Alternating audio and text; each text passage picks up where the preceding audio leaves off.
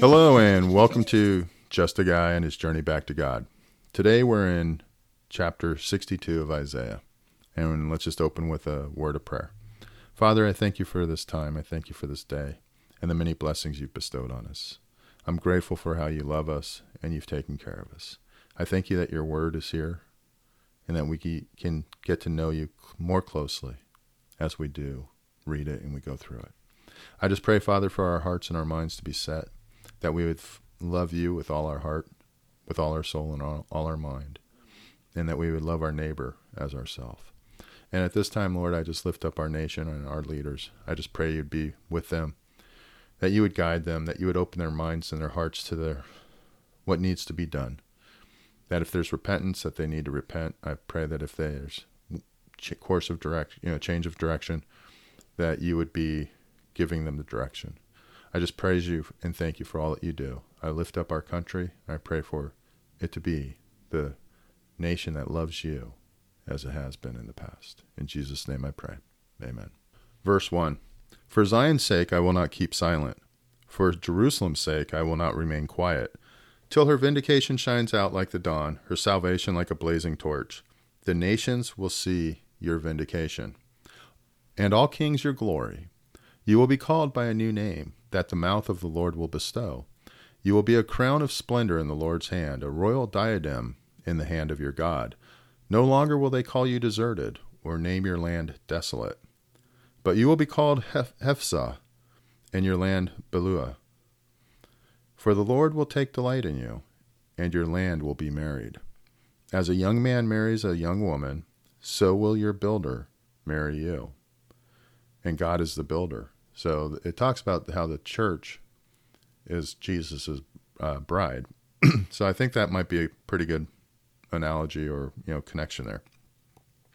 As a bridegroom rejoices over his bride, so will your God rejoice over you. I have posted watchmen on your walls, Jerusalem. They will never be silent day or night. You who call on the Lord, give yourselves no rest, and give him no rest till he establishes Jerusalem and makes her praise of the earth. So he calls on the people of Jerusalem to pray constantly, to take no rest, to give God no rest over about hearing how they want and need Jerusalem reestablished. The Lord has sworn by his right hand and by his mighty arm, never again will I give your grain as food for your enemies, and never again will foreigners drink the new wine, for which you have toiled. But those who harvest it will eat it, and praise the Lord, and those who gather the grapes will drink it in the courts of my sanctuary. Pass through the gates, prepare the way of the people. Build up the highway. Remove the stones, raise a banner for the nations. The Lord has made proclamation to the ends of the earth. Say to daughter Zion, see, your Savior comes. See, his reward is with him, and his recompense accompanies him. They will be called the holy people, the redeemed of the Lord, and you will be called sought after, the city no longer deserted. So you really see that Zion, which has been suffering at times, is promised that it will be rebuilt. The people are called to pray without ceasing and to call on nonstop, but they will be rewarded and they will be honored greatly, and the Lord will protect them. No longer will what they have worked for be taken from them by others.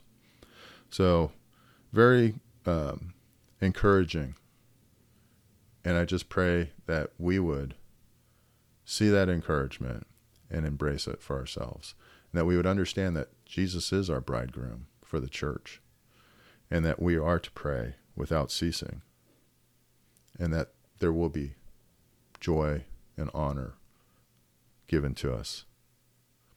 Lord, I just lift up this time. I thank you for my brothers and sisters. I just pray that you'd be the one that we turn to on a daily basis. I thank you that you encourage us. And I just pray that as we go through our day, that our hearts and our minds will be focused on you, that we would love you with all our heart and our soul and our mind, and that we would love our neighbors as ourselves. And I pray that we would bring you honor and glory by doing this. I pray that this would please you. I pray that we would truly understand that by loving others, by loving our neighbors, that is loving you, because that's what you want us to do. So I pray that we would have the strength, the will, the mindset to do that, and that we would continue to work and strive to bring you honor and glory. I thank you and praise you in Jesus' name. Amen. Thank you for joining me at Just a Guy and his journey back to God. Have a great day.